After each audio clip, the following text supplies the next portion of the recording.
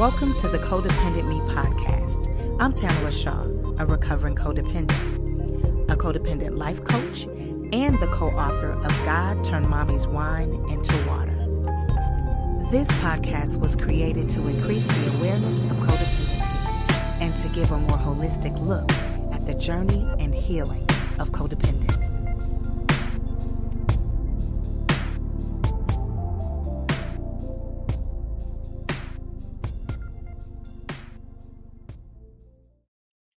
Welcome to the Codependent Me podcast. I'm your host, Tamala Shaw, and today we have Doug Sweeney with us. Doug, thank you for being on the show. Welcome. Thank you so much, Tamala. I'm honored to be here today. I truly am. I want to suit your business as best as I can and fit the criteria to the subject. Yes, this is going to be phenomenal. Doug and I connected on Podmatch, which has been so wonderful in finding guests and really matching me with just some fantastic people. And today will be no different, good people. We have Doug here. He has a website called breakingbondagefromaddiction.com. So, Doug, let us know a little bit about yourself. Okay. The best thing for me to do is just kind of go back to the beginning of how my addiction began and how it carried out for way too many years.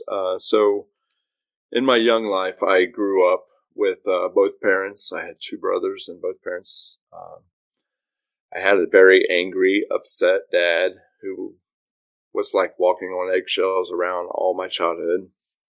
And so through that process, as a child, I couldn't analyze the situation with articulate mindset to understand why I was never good enough. I was always in the way, why I just needed to shut up and not talk, or anything that I did was dysfunctional or not done correct. So these things always just stacked up inside of me as far as my worth and how I felt about that.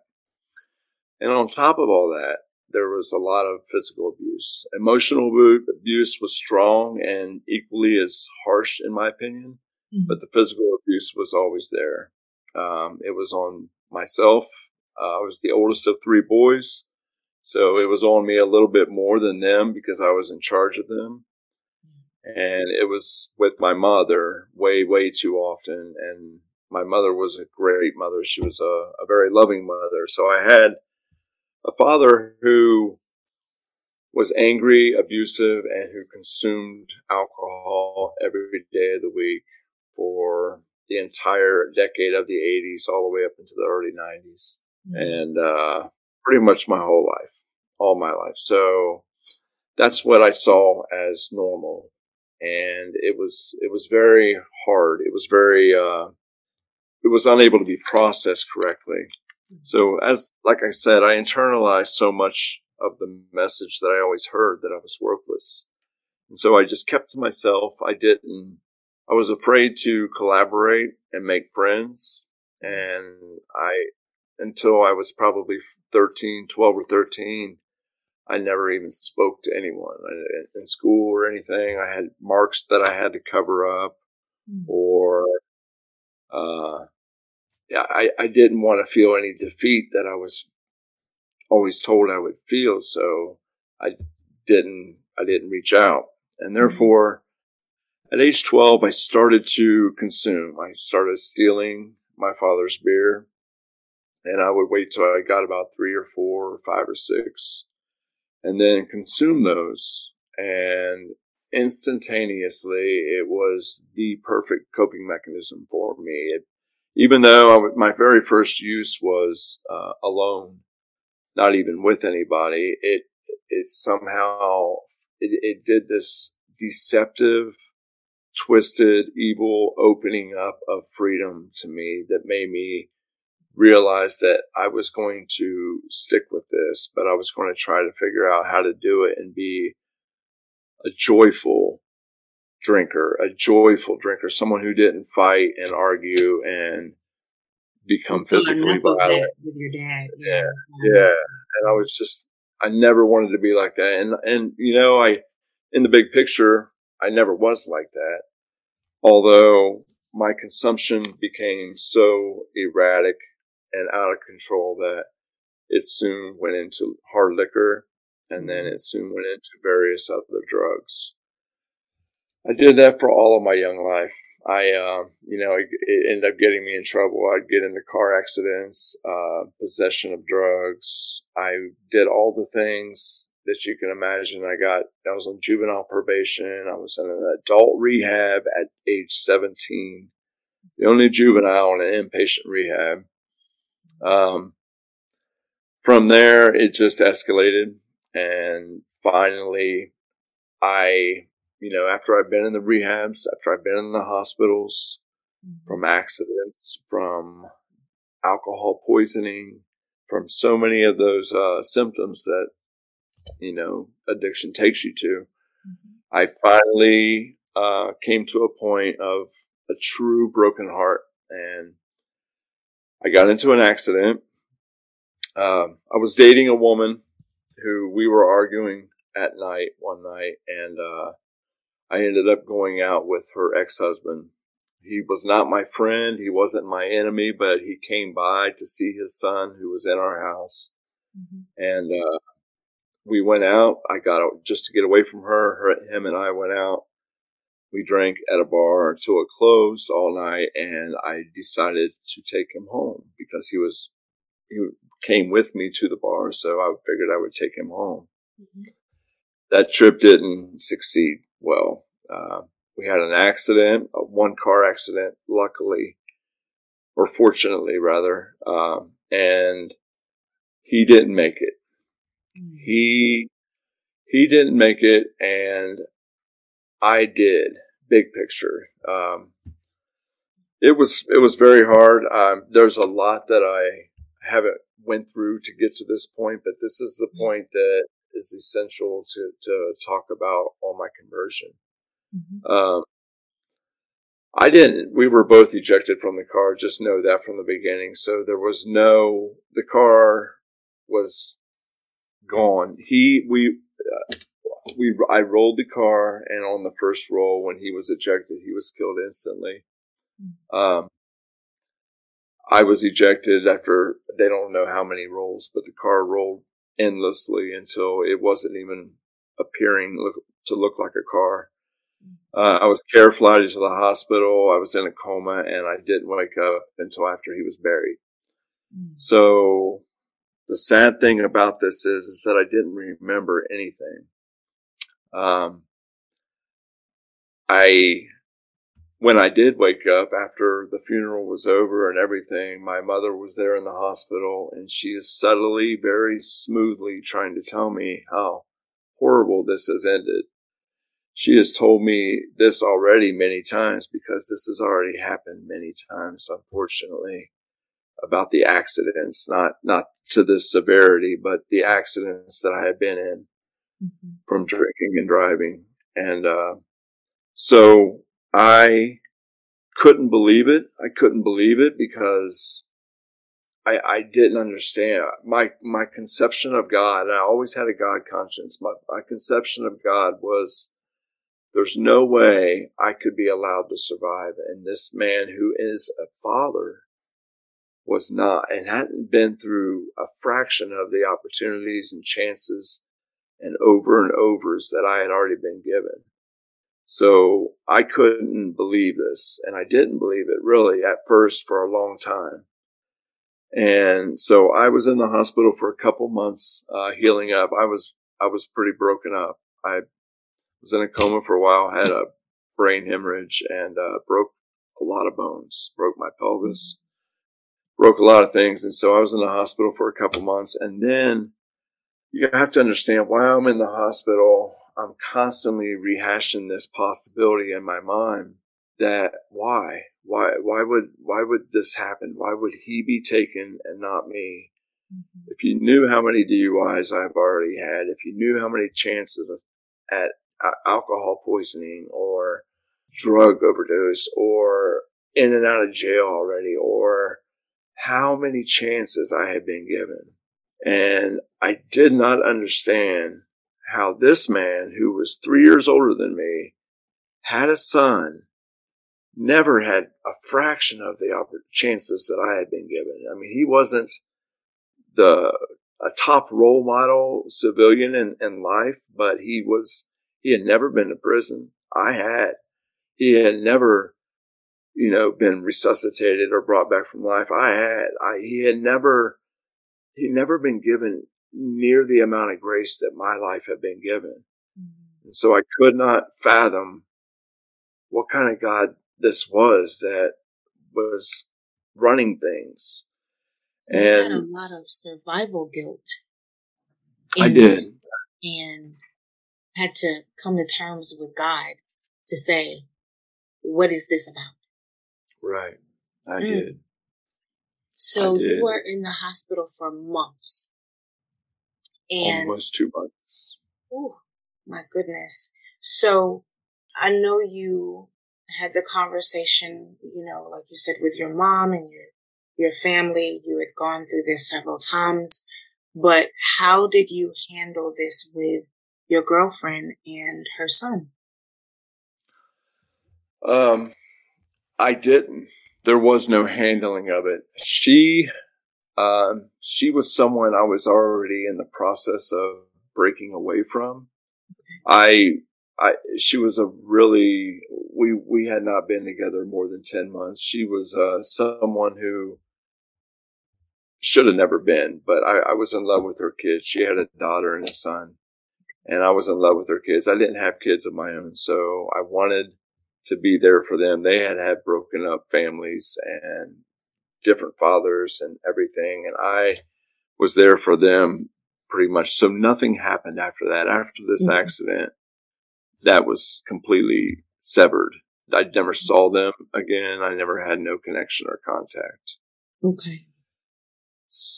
But after the hospital, I was let out of the hospital a couple weeks before Christmas that year. And I stayed with a brother. And another thing that reinforced the battle that I'm going over about remembering and not remembering and understanding whether or not I was actually the actual operator of the vehicle was that they let me out of the hospital. Mm-hmm. There was no charges brought to me at that time, and they had 2 months almost. So it kind of helped reinforce that maybe I wasn't the driver, but something else, the me side of me was thinking that I know who I am. I know my will, and nobody was driving my car at all, ever. And if you didn't want to ride with me, that was fine. I didn't make anybody ride with me, but nobody was driving my car. And I knew that side of me. So why did they let me out if this is so, certain that I am the driver? So they let me out. I was out for about 3 months, and I was healing. I was supposed to go to physical therapy. I never did. I laid in a scared, emotional downward spiral of how could this happen? How could this happen? What's going to happen to me? Mm-hmm. And then it was about 3 months. It was not quite, but almost 3 months after getting out of the hospital, they had an indictment on me for aggravated vehicular homicide. So there it was. The evidence had proved enough that I was the operator, and whether or not I remembered it, that wasn't the case. I had to face it. Mm. So they took me to jail, and I went to jail, and I was in there for a couple of weeks, and I did not know how to deal with this. I was going to court for arraignments. It was a long, drawn-out process. I came back one day from an arraignment in court, and I was in the dorm, and the dorm was chaos, reckless, a bunch of arguing, loudness, TV blaring, all this nonsense that I never have kindled to whatsoever. It's just not my makeup. It never has been. No matter how many times I've been in, it's never been something that I gravitate to. So a Bible study was offered to go to. One of the officers came by the dorm and asked if anyone wanted to go to a Bible study. I chimed right in, and I said, to get out of this chaos and this noise, I'm going.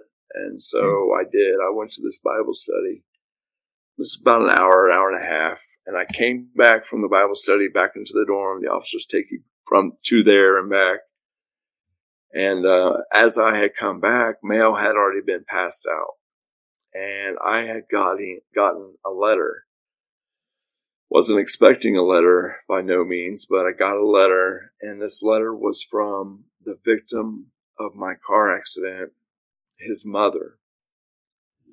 This woman,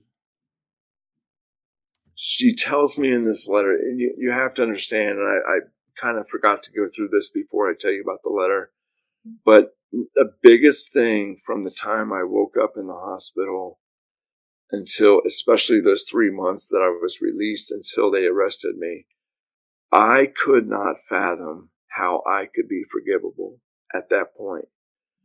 I had a wrong view of what God is, a big tactful God, a God with laws and rules, and woe to you if you break them.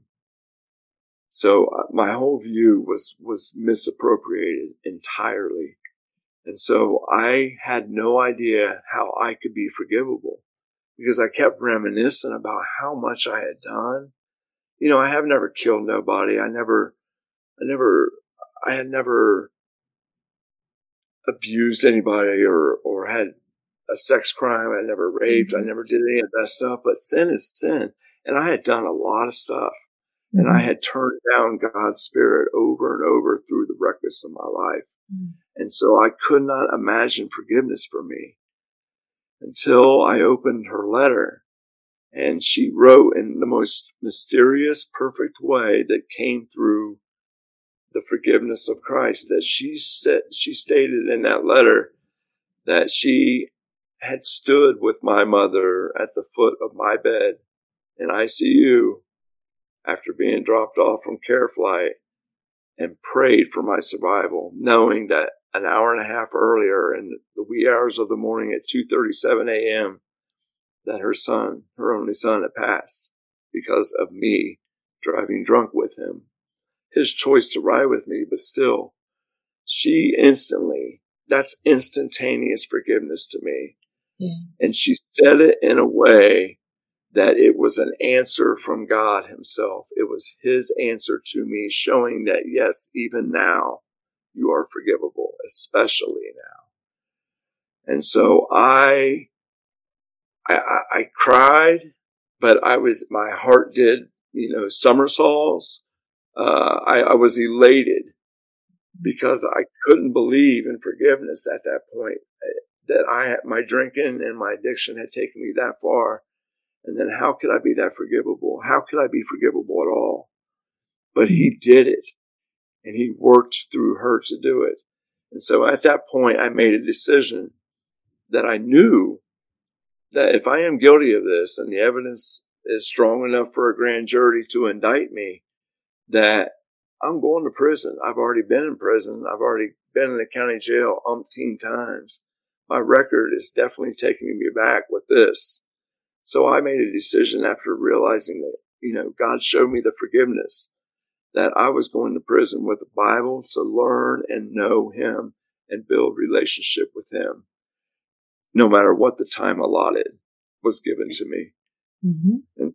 And that's where I started to, I ended up going, when the trial finally came and the court hearings were in place,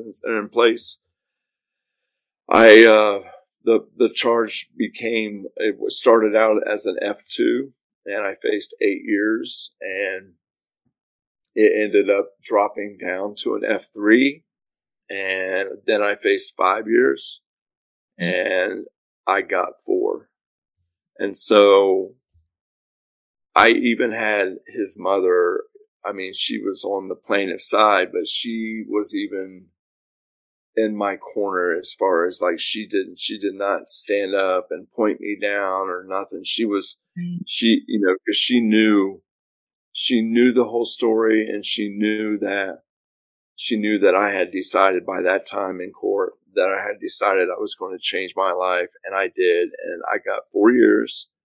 I went in to a much higher security status because of the class of the offense it was.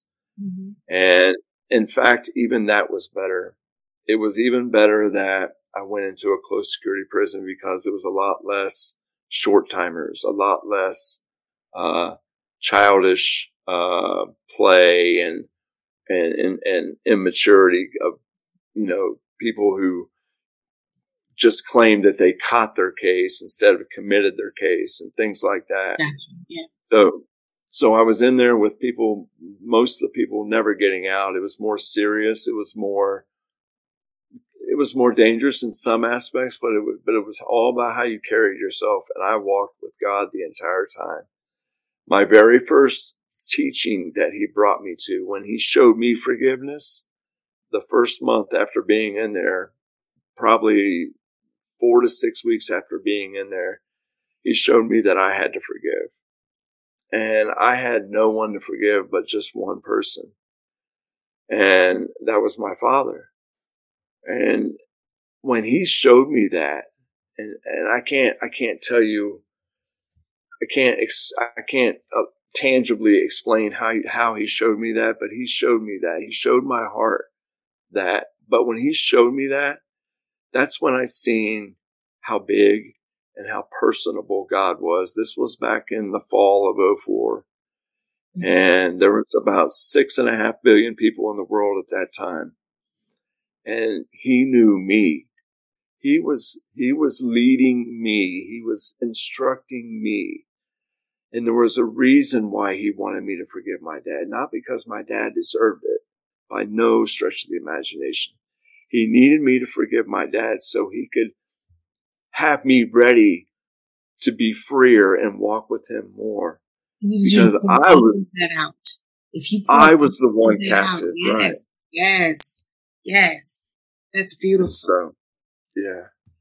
And so that's where, and that was, it was beautiful that he did that right after right in the beginning of my sentence, my term. So I got a really good, I got the best job in the camp that I was in. And I had a system of routine. I've never been in the military, but I'm more military minded as far as structure and routine than some of them even. But I had that job. I had my Bible study nightly and afternoon in between my lunch period and stuff. Mm-hmm. I had weekend chapel. I had outside prison ministries coming in. I had Jewish Customs Bible College. I was always indulging in the Word of God. And all I wanted was to, all I prayed for while I was in there was to just be good and pleasing to him when I got out and to be free. You know what I mean? And I did want a wife and I did want a child. Those things never happened, and those were learning experiences too. But nonetheless, that was my freest time in life, was when I was in that penitentiary. I had never been anywhere in all those years before where I was more free than in a closed security prison with God. And it was because he was enlightening me and teaching me and bringing me up spiritually. That was your training time. It was training time. You said it. Exactly. Perfectly said. Yeah. That's good. So, did you do the whole 4 years or? I did. Yeah. I did the whole 4 years. And when they arrested me, I had a long carried over additional charge. So it was actually 4 years and 10 months that I did. And I was let out at one of the hardest times ever. It was in the middle of our recession back in December of 2008. And so it was difficult, but that also was a learning experience. And I had to change my whole career path. I had to I've never worked food, but I got into restaurant, and then I ended up loving food and working food for almost 10 years after that. So Awesome. there was a learning experience in everything in the path that he's taken me in. Absolutely. That's how it works. So, when it comes to addiction, it's the hard times that can raise that urge or that hunger for whatever your choice is. So when you got out and we were in a recession and, of course, there's some difficulties that come from just coming out of prison. How did you handle those cravings, or did you have any? How did that work? So I was, I knew how I operated in the previous times in my life. So I had every reason to prepare myself throughout the whole term I was doing. And I did that. I made a decision early in the beginning of my term that when I did get out, I was not going to, oblige myself with the resources of anybody that I knew. I wasn't going to take on any extra hands of help or anything. I was going to do this independently. And so I set up, I came out with the setup of a halfway house called Salvation Army. And it was a Christian organization, and they help you, and plus I had to get out on parole for the new law and stuff. I still had at least 1 to 3 years of parole. And so they help you get set up with that, and they house you. And if your parole officer, sees that you need to go to meetings and things like that, then you follow all the guidelines and all the process of rules. But it enabled me to strengthen myself and walk with God throughout every step of that too.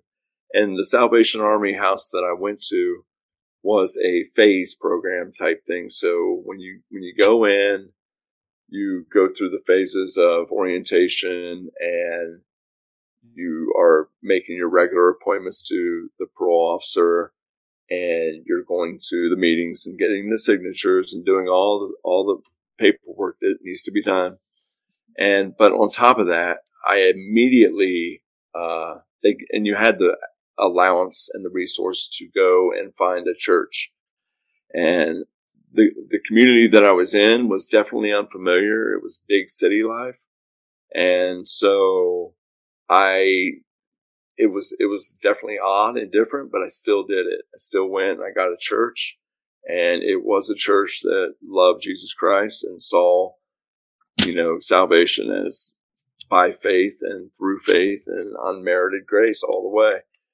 And so I conjoined myself to the church. I built a system of fellowship brothers while in the Salvation Army. Not all of them. In fact, most of them weren't, but the ones who were the ones who I collaborated with and fed off of, you know what I mean, to keep myself healthy. Within a month and a half, I had 2 jobs, one part-time, one full-time, in the restaurant business. And after that was another phase. So then after that, I worked towards the phase of looking for rental apartments or houses or whatever. And before 4 months had passed, I had been able to rent a half a house through the owner who shared her home and let me rent from her. And from there, it just kept growing. I just kept, and where it is for me is that I know how much I used. I know how much I drank. And I know that I could not, nor did I ever really want to limit myself. I just wanted to, I was radical. I've never been lukewarm. I've always been hot or cold. And so as much as I drank is as much as I want to serve and see and be taught by the one who made me and delivered me. And it's been a lot of years now, but I have never found this big aha moment to give back in the way that I have been given to.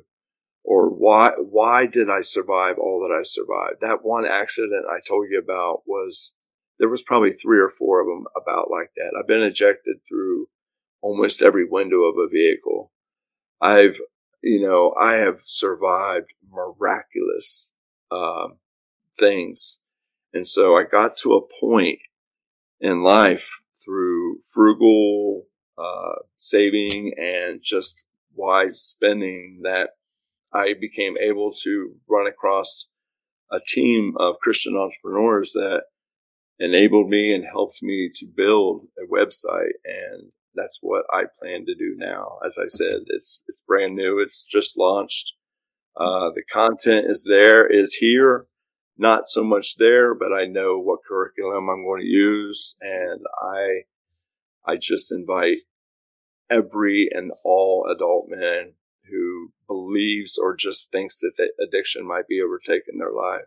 Yeah. So right now you have, and that website is Breaking Bondage from Addiction. And your audience is going to be men. That's your audience. Right. And I think that's most important. Mm-hmm. I completely agree because, we need more healthy and strong men, in the world in order, because you guys, you're our leaders, right? Not saying, it's nothing. I'm talking about when it comes to men and women. I'm not talking about women can't be leaders. I'm not going there at all. What I'm saying, I totally hear you. I just want to make sure that the audience understands that, our leaders, we're supposed to be led by men. And somebody may, this is my opinion. Somebody may disagree with me. But I understand that my father he was the leader of our house. My father, God, is the leader over my life. So I think for me, it is very important that there are strong men in the world. So for you to be able to have this program out, and I just want to also say to you that all of those whys, why, this is why. You went through all of those things. You survived all of those accidents, episodes, whatever you want, the alcoholism, all of that, to be at this point. Because in order to speak a thing, you have to go through a thing, right? So I think that it's beautiful that you were forgiven by the victim's mom. I am praying, and I'm pretty sure, but we just didn't speak on it, that you were able to forgive yourself. Yes, I had to. When I seen he forgive me, then there was no more room really to self-crucify myself. Don't get me wrong. That's still one of the attributes mostly from my young childhood development that I will still fall into at times. But immediately I'm convicted. Immediately I know that I'm a child of God. You know what I mean? I know what he's done for me. I know what the grace of God and the payment that he gave for the cost of our sins, what he's done for me. So there's no more reason to self-crucify myself. There just isn't. Good.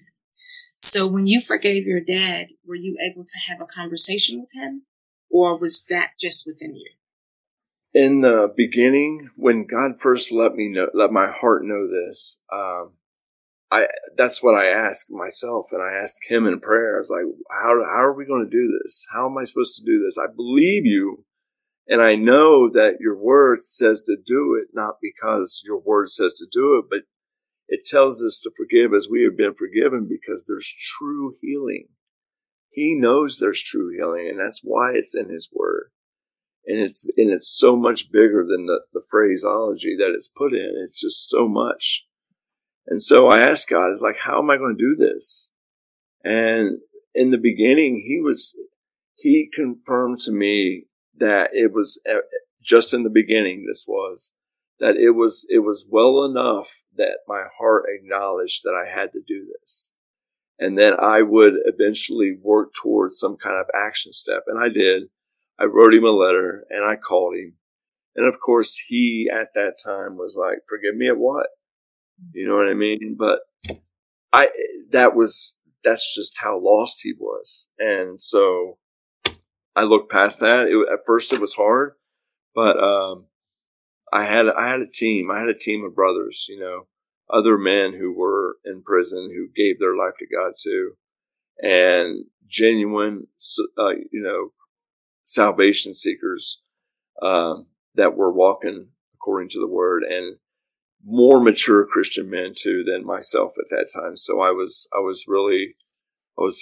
blessed with the fellowship. I was blessed with the guidance of how to interpret word and where to go and how to start and build a system of study and things. Mm-hmm. So he walked with me so closely, so tightly. It was, I can't, the world we live in now is like so unpleasant. And when I think to that time, I was even happier. I mean, I don't want to say that. I don't want to say I was happier then, but that was the most needed thing that I ever needed in my life. And it was so much more good came from that travesty. I still, to this day, this has been almost 20 years. I still to this day have contact with, his mother, the victim's mother. That's beautiful. She's a beautiful, God, woman of God. So that's wonderful. So do you have any programs that you're in? Like, do you go to meetings? Like, what do you do today? First of all, wait, how long have you been sober? I've been sober. I don't, the program calls it by the year, the month, and the day, and I don't get hung up on that. I just talk about how free I am. But it's been many, many years now, many years. And so I'm glad you brought that up, because the thing that I plan to do in my site is a lot different.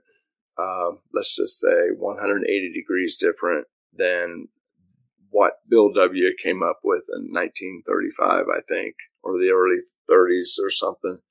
I believe, it's my belief, and I have this wrote down somewhere. I still haven't memorized it, but that anything that I do should not be a philosophy of success. Everything that I do is a philosophy of success, not to be godless.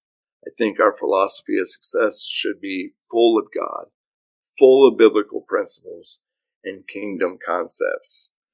And I mean, he is our maker, and I know very well what the program entails, because I have been inside, outside, backwards, frontwards, blindfolded, upside down, and right side up, either by my own will or by the court's will. And I know it. I know it through and through, and I never succeeded until I saw my God and his forgiveness for me. And so the two principles that I want to start my site out with are identifying bondages. Identifying bondages. I define bondages as an enslavement. It's a mastery. It's something that keeps us bound and captive. Mine was shame. I was ashamed because I had to wear pants in the summertime to hide marks on my legs. I was ashamed because I was ridiculed and put down, and I never did anything right. And I never was allowed to even talk, so these were my bondages. These were the pain points that I soon reached out to that drink or that drug to suppress. And then voila, addiction was created.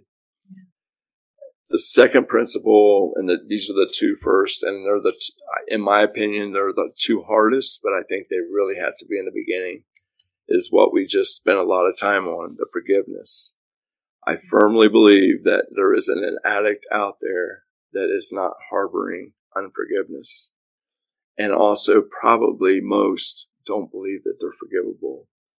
So I think those two facets must be fruitfully acknowledged and accepted that everyone is forgivable and that you must forgive. And it's not even for so much the other person, it's for themselves. For sure. Absolutely. Most of it comes, from childhood trauma.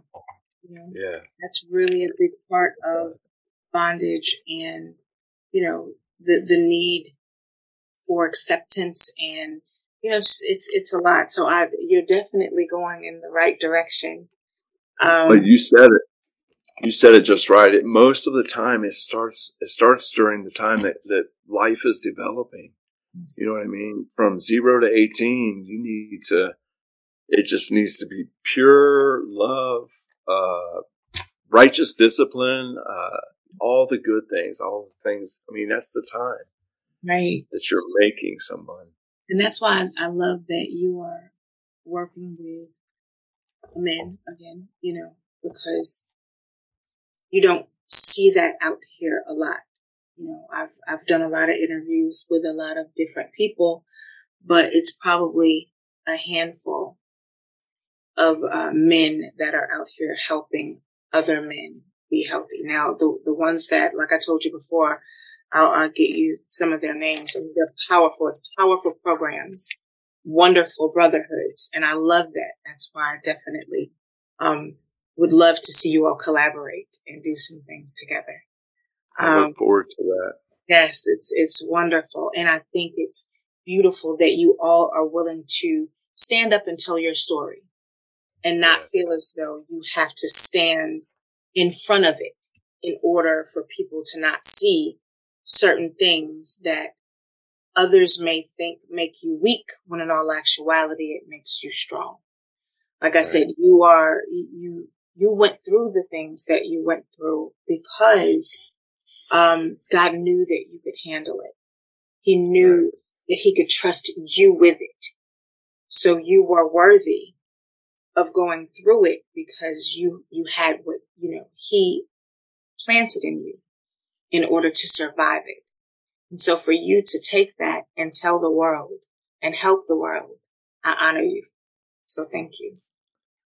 Thank you, Tamala. That's beautifully said. And I just want to say, I already know in the very forefront that it's not going to be for everybody. It's really not. All men are not the same. And, some people are okay with the principles and the conduct of all the 12 steps and the program and stuff. And that's, to each their own. But I promise one thing, that I have already, for the last 9 months, went through a whole bunch of reliving of my horrible, dirty life. And I will do the same, but with fervency, with every man that really wants to change and not just change to quit drinking or to quit using drugs, but change their value system, their whole attitude of what freedom is. God wants us to be free. He wants us to be free in him, because that's heaven on earth. Freedom in him is heaven on earth. It really, really is. And I just want to exhaust myself with doing that in the service of men. That's my desire. You have decided to be that vessel, and that's so good, so wonderful. And I hope that you already know you are going to do wonderful things when you let go and let God. Yeah. It's everything that it's supposed to be. And I'll say this to you. When I first started talking about codependency and, people not really understanding what codependency is and all of that, I used to just pray, because I did this not because it's what I wanted to do. I did it because it's what God planted. And he told me, you have, and it's funny because you are the same. You have basically trained for this your whole life, right? And if everywhere you go, if you only touch one person, it is okay. Yeah. So This podcast is in 75 countries. And I tell you that if you only touch one person, you've done your job. So don't worry about it. It's all good. Thank you. You're welcome. I know that, and it's so good to never stop hearing it. You know what I mean? Yes, for sure. I want to thank you so much for being on the show. But I would love for you to, I ask all of my guests, if you could tell the audience one thing, what would that one thing be?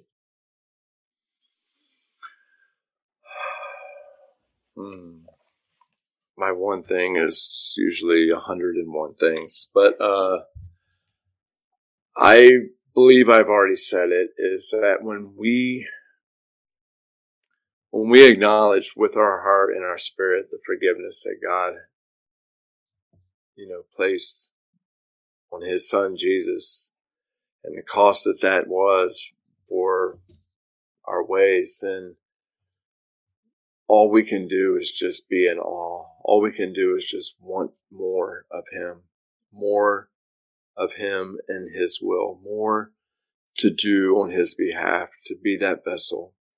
And therefore, I just implore everyone to exercise the faith that everyone has. Everyone has faith. Let us exercise it in the appropriate way. Excellent. That's beautiful. Well, thank you so much for being on the show. Thank you, Tamala. You are more than welcome.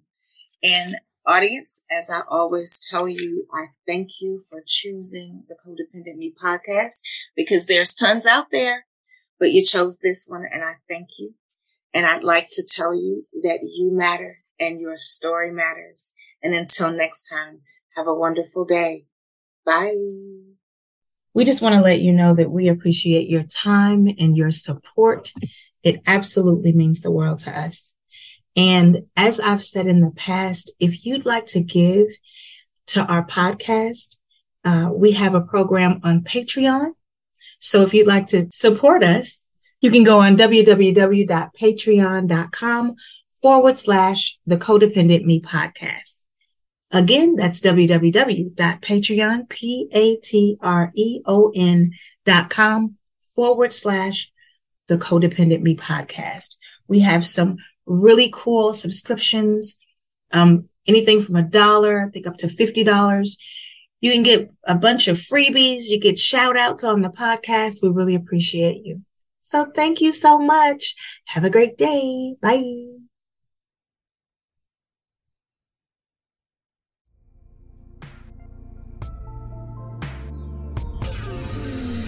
I understand that nothing is more valuable than your time. So thank you for listening.